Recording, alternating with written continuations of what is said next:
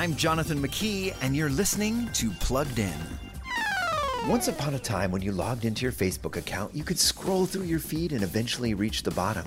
Not anymore. No, if you log into Facebook or any social media today, the feed is truly bottomless. This isn't because your friends and family are posting more, but because social media wants you to keep scrolling, all in the name of creating a personalized experience.